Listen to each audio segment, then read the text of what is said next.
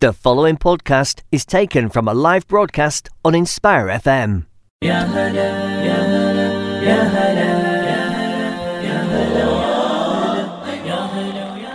Assalamu alaikum everyone, welcome to Sisters Speak. You're joined with me, Sonia. Me, Fareen. Me, Sadiq. And Mariam. Today we have a very special guest all the way from Muslim Senses. And today we'll be talking about Muslim Senses. So just a quick introduction of Sadiq. So Sadiq Dorsat is a co-founder of Muslim Senses. It's an independent organisation that specialises in collecting representative data to highlight issues faced by the UK Muslim community. Having co-founded the organisation, Sadiq leads on strategy, research, marketing and the day-to-day running of it. Aside Muslim Senses, he is the product manager for Wahid, which is a fintech company that allows Muslims to invest in a Sharia-compliant way. And before joining Wahid, he was the product manager for M&S and a data analyst for HSBC.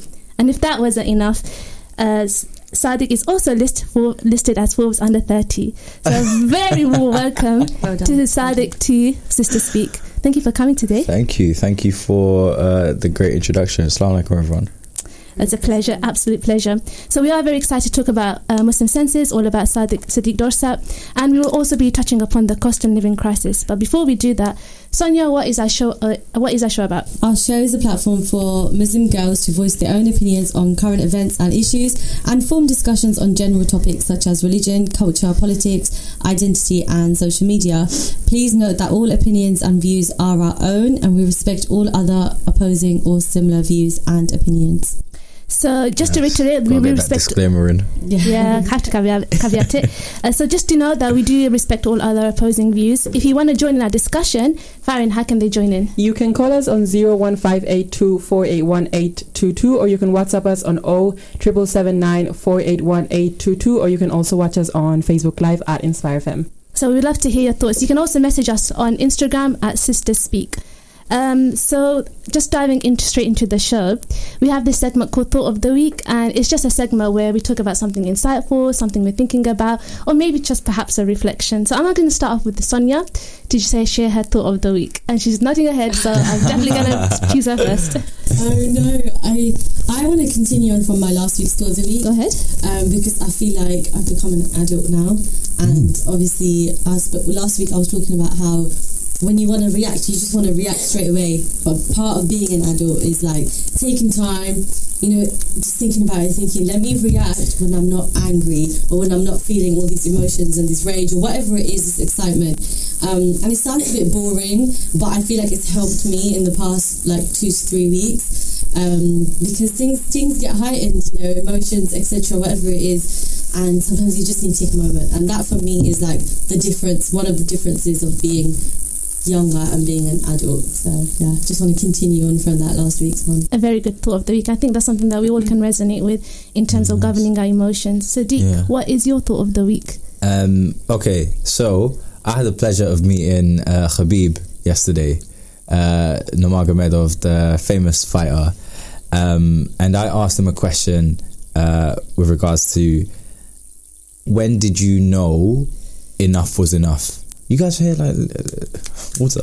I could hear that trickling as well. Yeah, we'll get that checked out. No worries. Carry on. This is so interesting. No, we're not about to be flooded, right?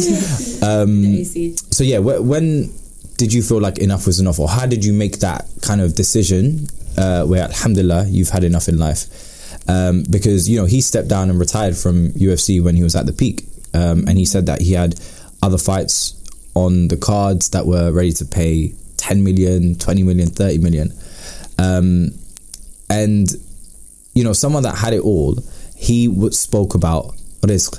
And he said, well, it was easy to let it go because that's what Allah intended for me.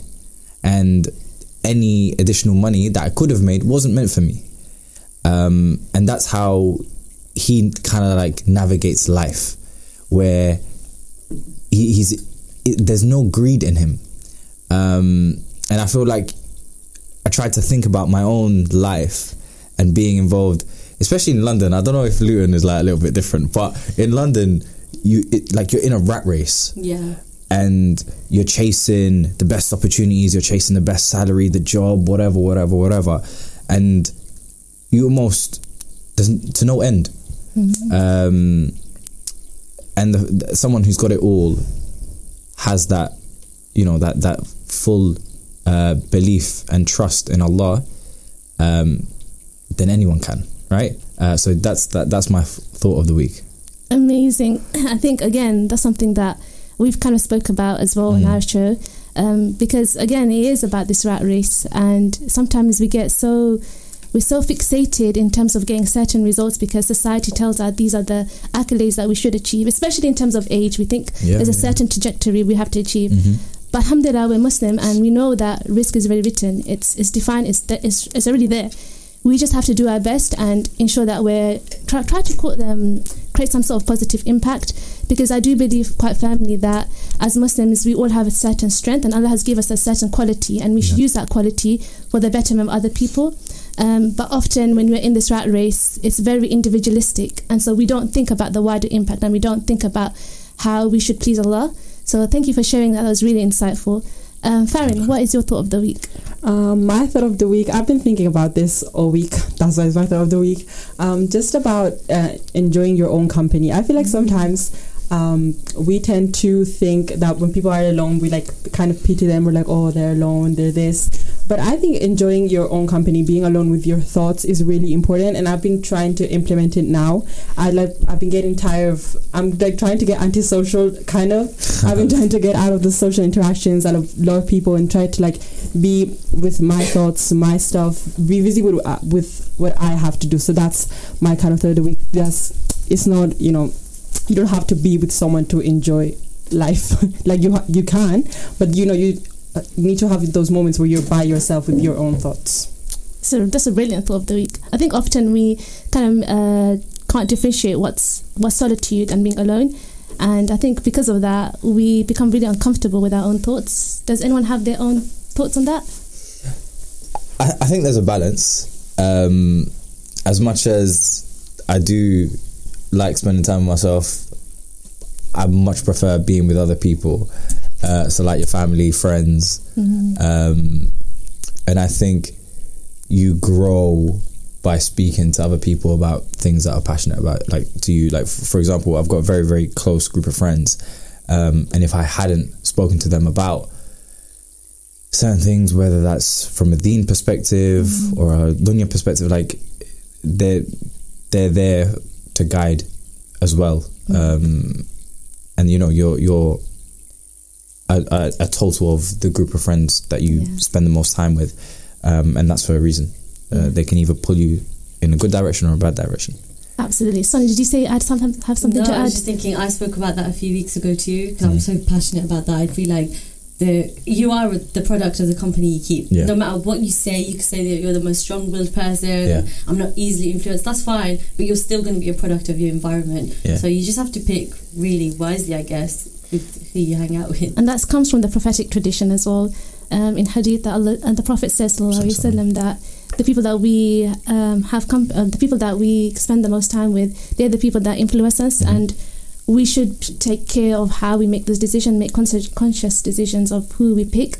And I think what Sadiq was saying was something that I resonate, because I think my groups of friends have evolved as I've evolved. And I think one thing that, especially during university, you meet so many people from different spectrums. And I think one thing that persistently kept coming was that I wanted to hold on to my principles and values. And however that manifested was through my friendships and in the activities that we do.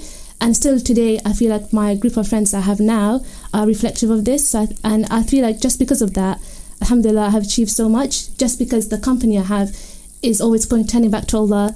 And even though everyone is, I guess, part of this rat race, they know that when they reflect, it's about pleasing Allah at the end of the day, and it's about positive impact. So I definitely resonate with that. So thank you for sharing that. This is a good segue for my next question, and actually targeted at Sadiq. What experience has made Sadiq Dorsat today? So Miriam, you're gonna have to start saying Sadiq, man. Oh, I'm so sorry. I'm so sorry. All right, what experiences have made me who I am today? Good question. I would say just growing up with my family, my friends in my area. So I come from a very loud family. Does that make sense? So as in, like, everyone's quite outspoken. Yes. Everyone's quite confident. Everyone has a good time. And if you kind of want your opinions heard, you've got to come with the same level of energy. Yeah. And also, they're like, my parents and my sister are very much strong people persons, because it's plural. It makes sense. People persons. We're making up words. And I've learned to be that way as well. I definitely get a lot of energy from just being around others and talking, just like this, actually. Yeah. So that has informed you of your passions and your motivation. Yeah. Like, I knew from day one, I didn't want a job that just had me sat behind a desk and never speaking to any people. I knew I wanted a front-facing, like, speaking to people, speaking to customers, speaking about things that I'm passionate about, and hearing what other people have to think as well. It's what makes me tick, and I've figured that out through, like, my childhood. Amazing. Sonia, same question for you. What experiences have made me who I am today? Yes. I like to do introspection. You both know that. So, well, I would firstly say living in Luton as such a strong thing is huge, and we who live in Luton, and now you live in Luton too, I'm sure you can vouch for that. You chose to live in Luton. I know. Luton has a bad rep, you know. We do. I know. We're here to make it better. Us three right here. So you know how it shapes you, right? Wherever you live, it shapes you, and I think living here, you want to defeat all the odds. You want to break all the barriers. You want to, because you see so much diversity, but in good and a bad way. So I think that would be the first thing. Secondly, obviously family, and then I would also say school and college shaped me from when I was younger. But then as I got older, I'd say university and work. It sounds such a basic cliche answer. I've literally just told you my life statement, but it shapes you. It does. And I feel like some of the stuff you even said, I kind of resonate with now, because I feel like I have had a desk job, as you would say, and I enjoyed that, and I think it was really great. But I think as we grow older, it's good to try just different things. So yeah, I definitely feel like in terms of shaping me, I'd have to pick, if it was one thing, I'd say where I live and where I come from. Nice. Amazing. Farron? I'm not actually sure. I think I agree with Asanya a little bit. You know, my family, especially my sister, which is like my best friend forever. But anything that shaped, I'm gonna cringe so bad. But anything that shaped me, I don't know. I just feel like I'm in a stage where I don't really think about this stuff, and all the experiences that I've. I don't think I can answer this question now. How old are you, Farron? 18. Oh my gosh. Yeah, I'm just doing my A levels now. Am I the oldest here? You are. All right, I'm here to give just wisdom. But you're under 30, because you're on Forbes 30 under 30. That is correct. That is correct. Not that old, then.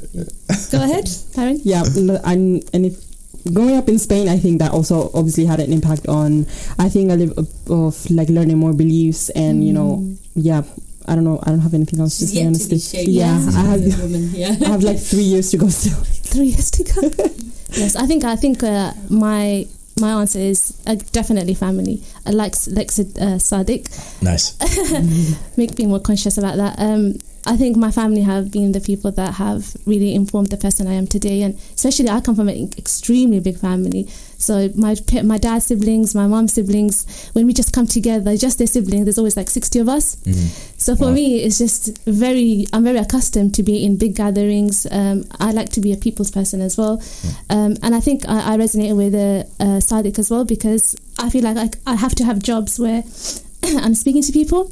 Otherwise, I feel like I don't have any growth, and that's just personally for me. That's just kind of my nature, because I do feel like I'm a person that absorbs a lot. I like to hear what other people say, what's the observations, what's the experiences, and I like to tease out or extrapolate kind of things that they've learned from the experiences, so like secondhand experience.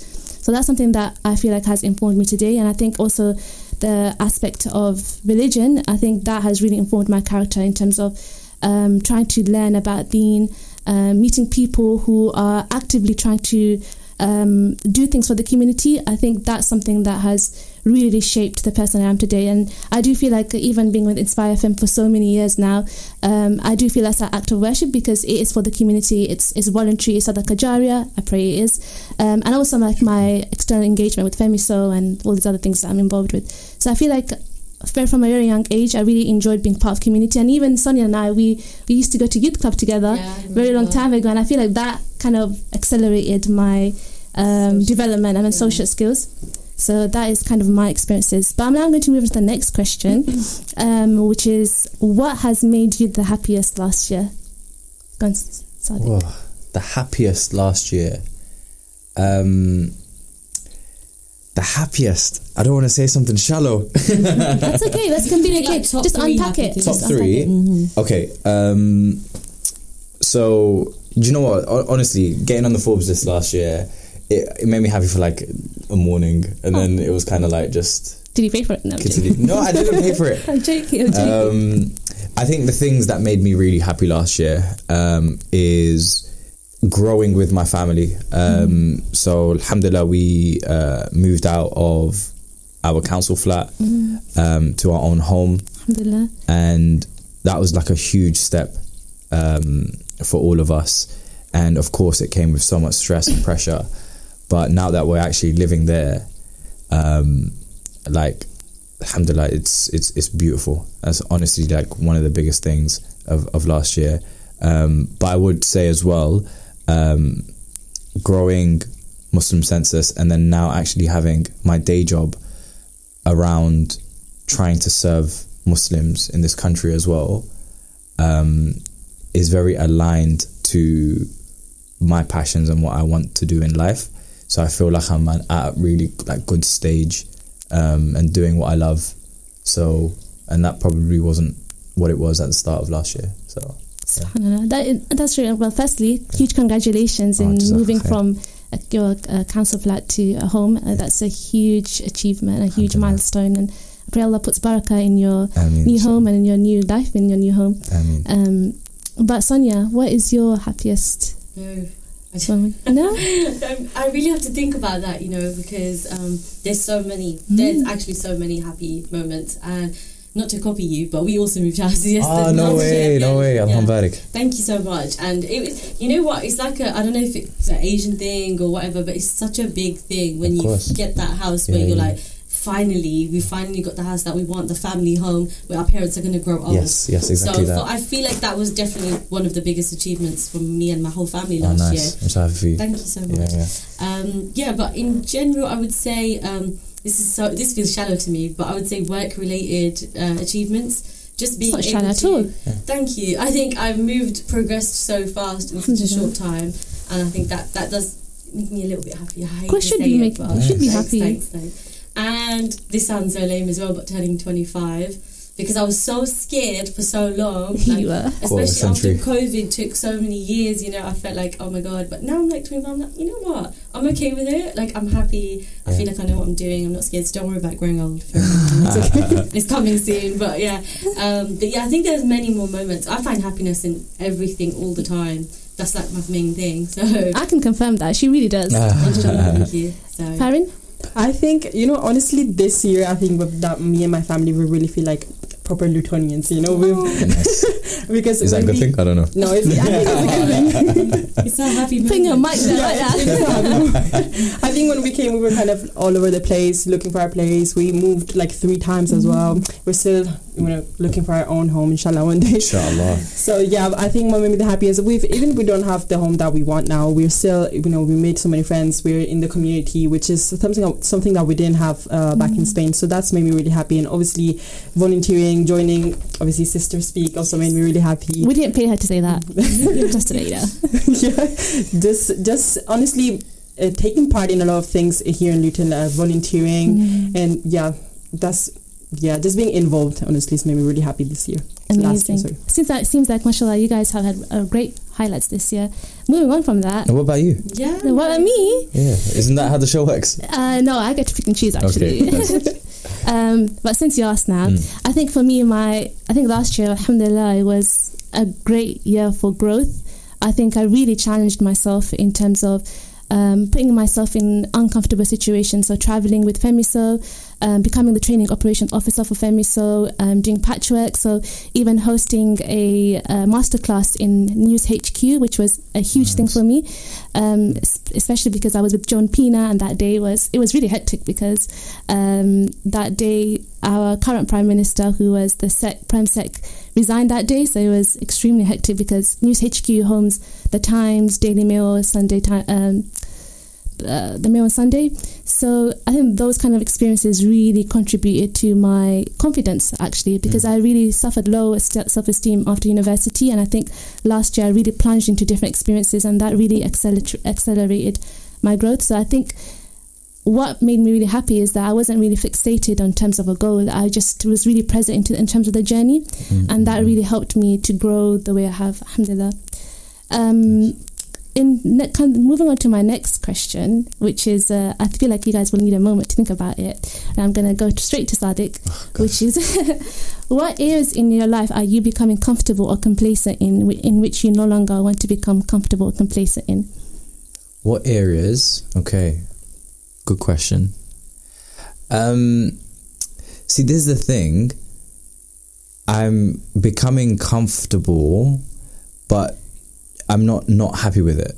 Like I'm happy. Interesting. Before, like I said, I'd say a year ago, 2 years ago, I felt like I was chasing something that I could never actually have. So it would just be, you know, like the carrot on a stick that would just keep moving further and further. And there's, I don't know if it's a hadith of the Prophet ﷺ or it's just a scholar that mentioned it, but the son of Adam will only be full when his mouth is full of dirt. Oh wow! As in, that's very profound. He's dead, he's in the ground. Yeah, he's in the ground. So you keep chasing, it will just be endless. So sometimes you actually do have to sit and say, okay, what am I going to be comfortable with in life? And then, okay, once I've reached this, I can continue going, but with the brakes on slightly, so that I can focus on, because I'm not here forever. Like I do have to meet my maker at one point for sure. And yeah, so I feel comfort in feeling that, and I've stepped off the gas a little bit with life, but I'm happy for that, if that makes sense. Makes absolute sense. Yeah. I haven't really thought about it that way, in terms of just being content. Yeah. is really important. Yeah, I think deciding what you're content with is so important. It's so important. I think people live their life not knowing where their contentment is coming from, or searching for contentment without necessarily not knowing where it's going to come from, and then it's just endless and it can spiral. And I think that's a symptom of being in an individualistic society, because you're constantly thinking you don't have enough, or you need to move on to the next milestone. So you're looking at social media, you're seeing all these other people doing everything they want to do. You're like, I want that. Especially because we're given this certain trajectory that we have to, by this age we should be here, by this age, and especially with social media, because it's so visible, we're connected to everyone, we can see people posting what they've achieved, and we feel almost inferior that why haven't we achieved it? We're the same age, but we actually don't account for our circumstances. So I definitely think that's something we should really think about. Sonia, do you want to? Well, I feel like what you just said, both of you, is so insightful. It's completely thrown me off now, but it was a good thing. But in terms of like complacency, I would say education. So obviously, like, life's been happening, as you've been saying, like everyone's just on this grind doing things, and I'm like, hold on, like sometimes I realize, I'm kind of smart, and I need to re-engage my brain, and this is part of, I've spoken about maybe going back into education, because it's always good to just be learning things, right? But when you're older, no one's forcing you to do it anymore. You have to force yourself, or discipline, or you want to do it, right? And I'm definitely coming towards something where I'm like, I think I definitely want to go back into education. Don't know what field it may be yet, but I need to just engage my brain because I don't want it to go just numb. Plateau. Yeah. So that's where I've become complacent. I think I resonate with that. Before I used to read 4 books a week, and I think that's amazing. And now I barely read 2 books in like a whole year. So okay, that's bad. You can see that I'm being honest. I'm holding myself accountable, and I think I'm that type of person. I really love learning. So I realized that when I don't do short courses with Faith Institute, and then I'm not being endorsed with my teacher Shabir Hassan, you may know of him. Of course. Yeah. So Ustad. Yeah, Ustad. Exactly. He's my Ustad as well. I feel like I just become in a rut, and I think it's because I'm so accustomed to learning, especially with the degree that I did. It was just consuming so much knowledge, and I feel that I wanted to use my degree as a way it's transferable skills, because I did English literature, which explains why I did 4 books a week. I feel that those are the skills that I could use to understand our religion, because obviously our religion is from the Quran. There's so many stories, it's contextual, we understand why certain things happen and how we can implement that in our daily lives. Assalamu alaikum, this is Atif Nawaz. Listen to Inspire FM shows in your time by heading over to inspirefm.org or listen on Apple Podcasts or Spotify. Ya hala, ya hala, ya hala, ya hala. Assalamu alaikum everyone, welcome back to Sisters Speak. You're here with me, Mariam, and also joining the show is Sonia, Fareen and Sadiq from Muslim Senses. So in the first half of the show we were just talking about reflections, having a bit of introspection in terms of our thoughts, and in this half we'll be talking about Muslim Senses and the way Muslim Senses was founded, and also talking about the cost of living crisis report. So I'm just going to dive straight into it. Sadiq, can you tell us what is Muslim Senses? Yeah. So Muslim Census is a community and market research organization specifically focused on the 4 million Muslims living in the UK. So what we do is we try and tackle issues where there is no underlying data specifically for Muslims. So be that matters of finance, matters of actual faith, matters of employment. Currently, there is no faith-based data. So we never know what the impact is of anything, any policy change, any impact in the world upon Muslims. So we're trying to rectify that gap. And even charities, Muslim charities, or people that actually want to support Muslims, they never know how best to, because there's no data. So there's no organization that goes around and surveys, 1,000, 2,000, 10,000. We've even had surveys of 40,000 telling people exactly, okay, this is what Muslims are struggling with, this is how often or severe they're struggling with it, and this is how they want it to be solved. So that's what Muslim Census does. We launched 2 years ago, 2.5 years ago. What? Are you serious? What? 2 years ago? I thought this was going on forever. No, it's very... Do I look that old? No, oh my gosh, we need to have a conversation, Sonia. Of Muslim Census, of course I've heard of it, and I've seen it, statistics and so on. Amazing. And you just don't even think, I thought this is always going on. Like, it just seems like something that's always been there. So we started a few months into the pandemic. So was it 2019? 2020. 20, wow. Yeah, so we went into the pandemic March 2020, sure. And we launched July 2020. So that's March, really April, good. May, July. Yeah. I literally thought, hate to say this, but I thought it was government related or council related. I'm so sorry. I don't. Do you know what? That just means we're doing a very good job. That's how ingrained it was. Because you see us as seriously professional. Yeah, Muslim Census. I sounded it as well. Like, which, alhamdulillah, is exactly what we are. Not government funded, as in professional. Yeah, good. Just talk me through the process then, informing Muslim Census, because it did launch in the midst of a pandemic. Correct. So what was the thought process behind that? Yeah, so I took a real interest into the data around COVID. Sure. And of course, I was looking at certain things like death rate, comparing the UK to Spain, Italy, China, of course. And then the government came out with a report that said ethnic minorities were 2 or 3 times likelier to die of COVID. Yeah, I remember. And then there was a employment report that said that ethnic minorities were disproportionately impacted with regards to job loss during the pandemic as well. But nothing faith-related. And we know that Muslims, half of Muslims, 50% of Muslims, live in the top 10% of the most impoverished areas in the UK. So when we're saying things like, oh, ethnic minorities are disproportionately impacted, my mind says, wait, even further disproportionately impacted must be Muslims. But no one's paying attention to it because there's no numbers, there's no data, and everyone's kind of like just ignoring us.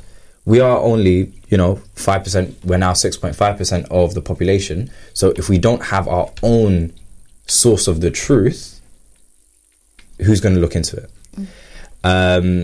And it was a time of the Black Lives Matter movement as well. And again, the conversation for Muslims felt separated. When actually in the UK, 10% of Muslims are black or black African or black Caribbean. And the conversation was, oh no, this isn't our issue. This is, this is UK-wide, these guys' issue. People were moving like it was separate. No, absolutely not. It's our issue as well. We should be caring about the Black Lives Matter movement. We should be caring about what's happening in the US and what's happening at our own home as well. So I passionately expressed exactly how I've been doing to you guys to one of my closest friends, Mohammed. He's the co-founder of Muslim Census, and we've known each other ever since year 7. So we went to the same secondary school. So nice. Been best friends since then. Shout out to Mohammed. Come on. We actually met in year 6. My primary school had a football match against his primary school. Wow. And I scored the winner, is what I tell everyone, because that's what I remember. But my memory is a bit foggy. But anyway, we have to ask Mohammed. Yeah, you have to ask Mohammed because he has a completely different story. Like they won, and I'm like, wait, what? That wasn't the match that I played in. And it was at the time where no one was allowed out apart from for like your 30-minute walk or whatever it is. So we used to go to the park and just play football. Not like properly, but we'd just do kick-ups and pass. From a distance. Exactly, from a legal distance. Legal distance. If anyone's listening. They are. And he completely bought into what I was speaking about and said, wait, let's actually do this. And we didn't think it was going to be anything big. So I built in public. So I used like social media to really like speak about what we were trying to build, sharing logos, shared the first survey. We had 250 responses. Wow. And then I just closed it. And bear in mind, it was just me and Mo. And he took on building out the website. And I took on essentially doing marketing, comms, and then all the analysis and write-up of a report.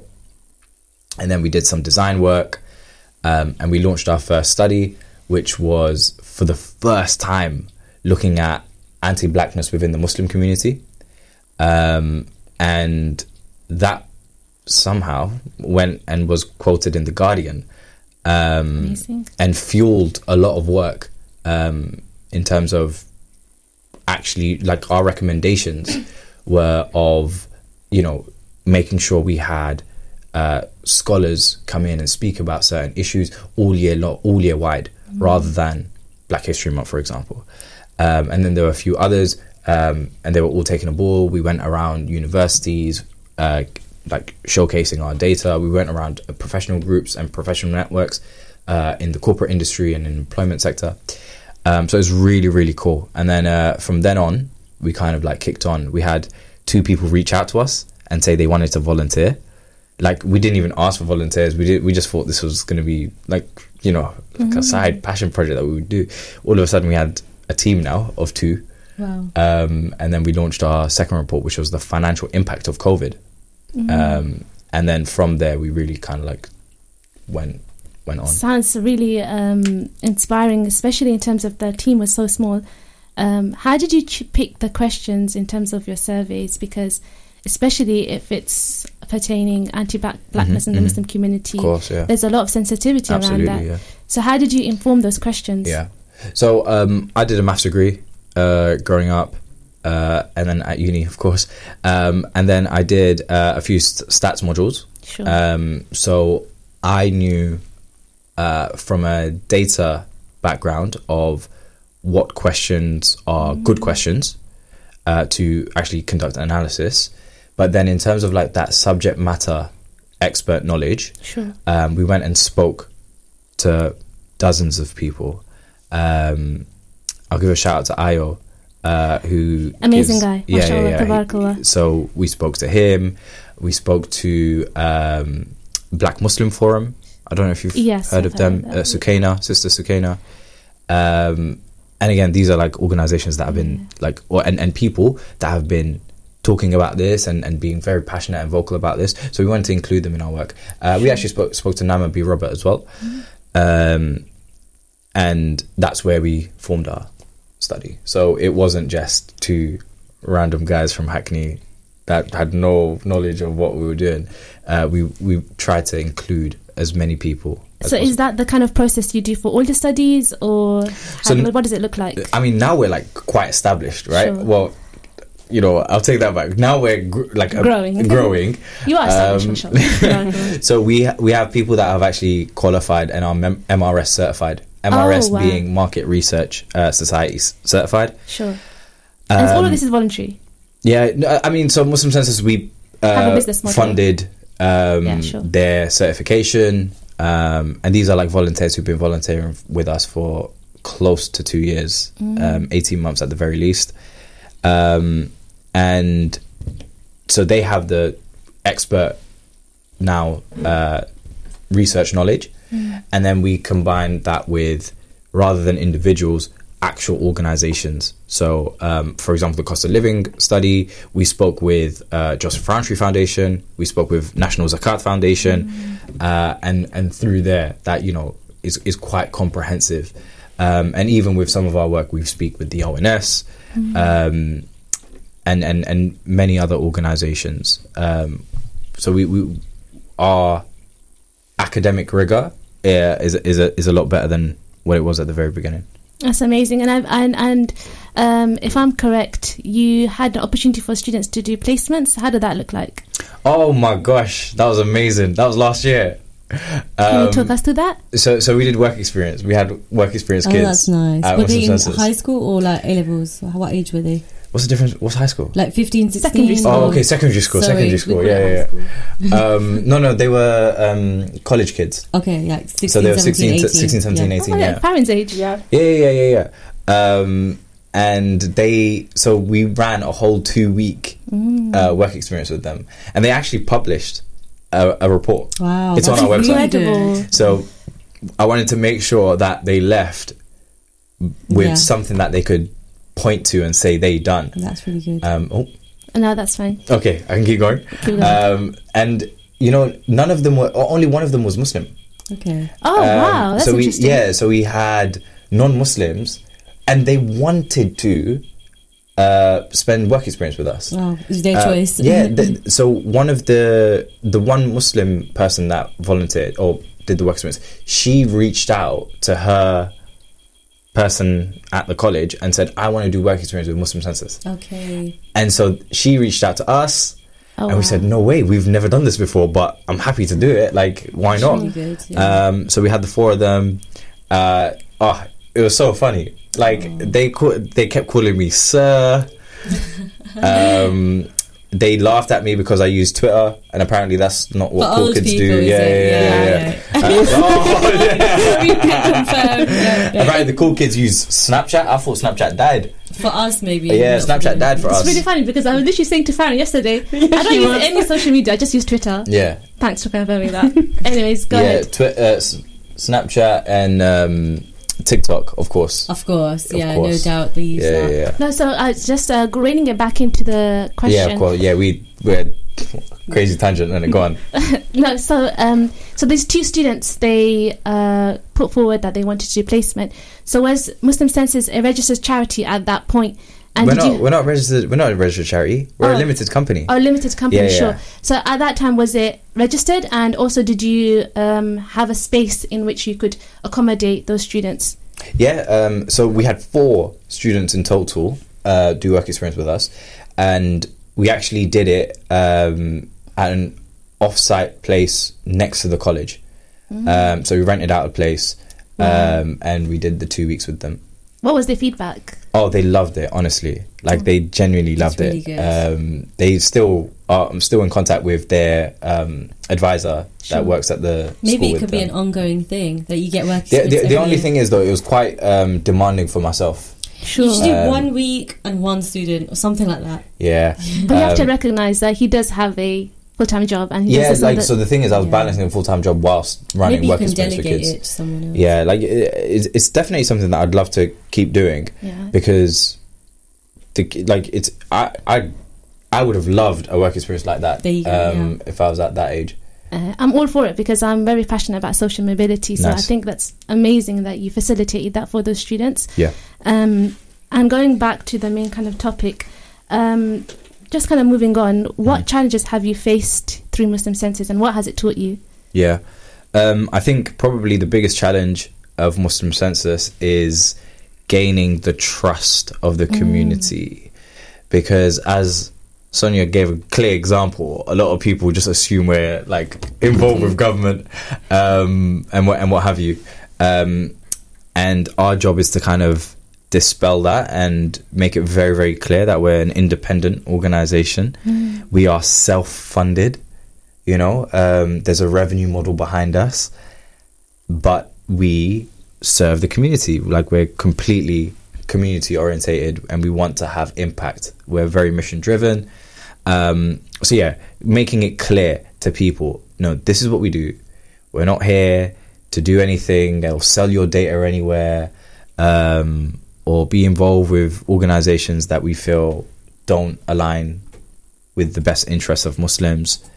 So that was a challenge, but the way to kind of like overcome that is, what I've realized is just be very like present, have a presence, be present, and speak about what you're doing as much as possible.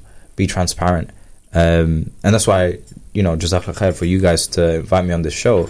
Our pleasure. Is like stuff like this I value so much, because I get to speak about what I do, and make it seem, which it is, like very like approachable, and hopefully people get behind it and support it. Yeah, I think it's something that's really important, especially with a scandal that happened with a certain app, a prayer app. Yeah, people do have this lack of trust towards organizations absolutely. that seem to be for the Muslim community, but then almost go against that.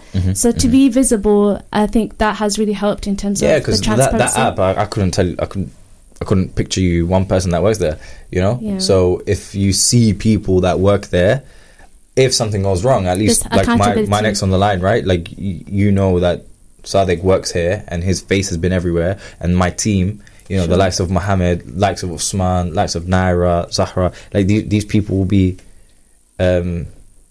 with me as well, right? So You one go down, all go down. exactly. No, I really appreciate that, because I feel like for Muslims to be able to engage with an organisation that claim to be for the Muslim community, it's really important to have that transparency and to have that accountability. And I feel the same model is used for Pillars, and that's why you can see its success. Yeah. I think it's something that You we had should... Abdurrahman on, didn't you? Yes. Yeah, nice. Alhamdulillah. Nice. I've got a question from That's my someone. boy.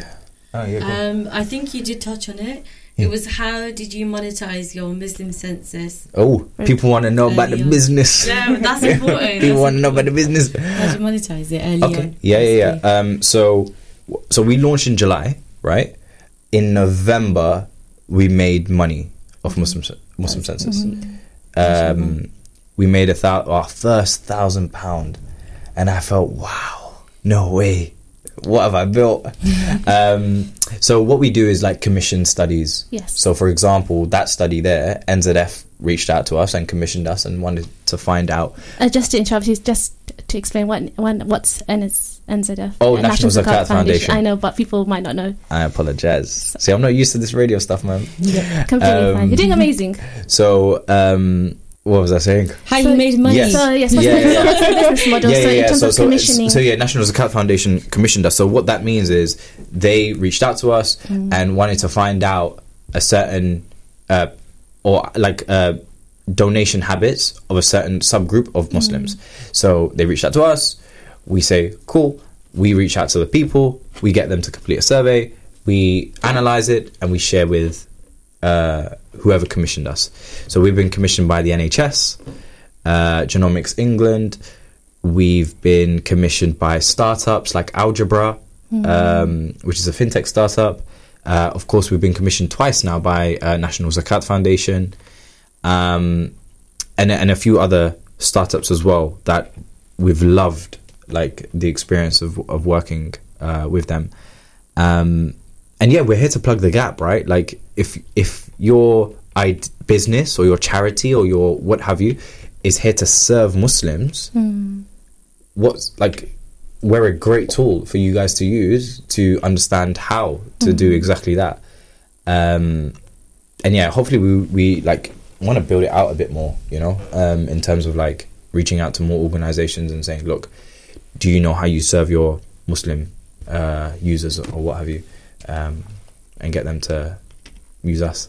Perfect. I have a question as well, just following on from that. How do you conduct this research and how do you measure its success? Because if you are being commissioned, surely there's a criteria that you have to fulfill. So how does that look? Yeah. So how we're commissioned is essentially to ensure that we provide a sample that is what they're looking for. Normally it's just representative of the UK.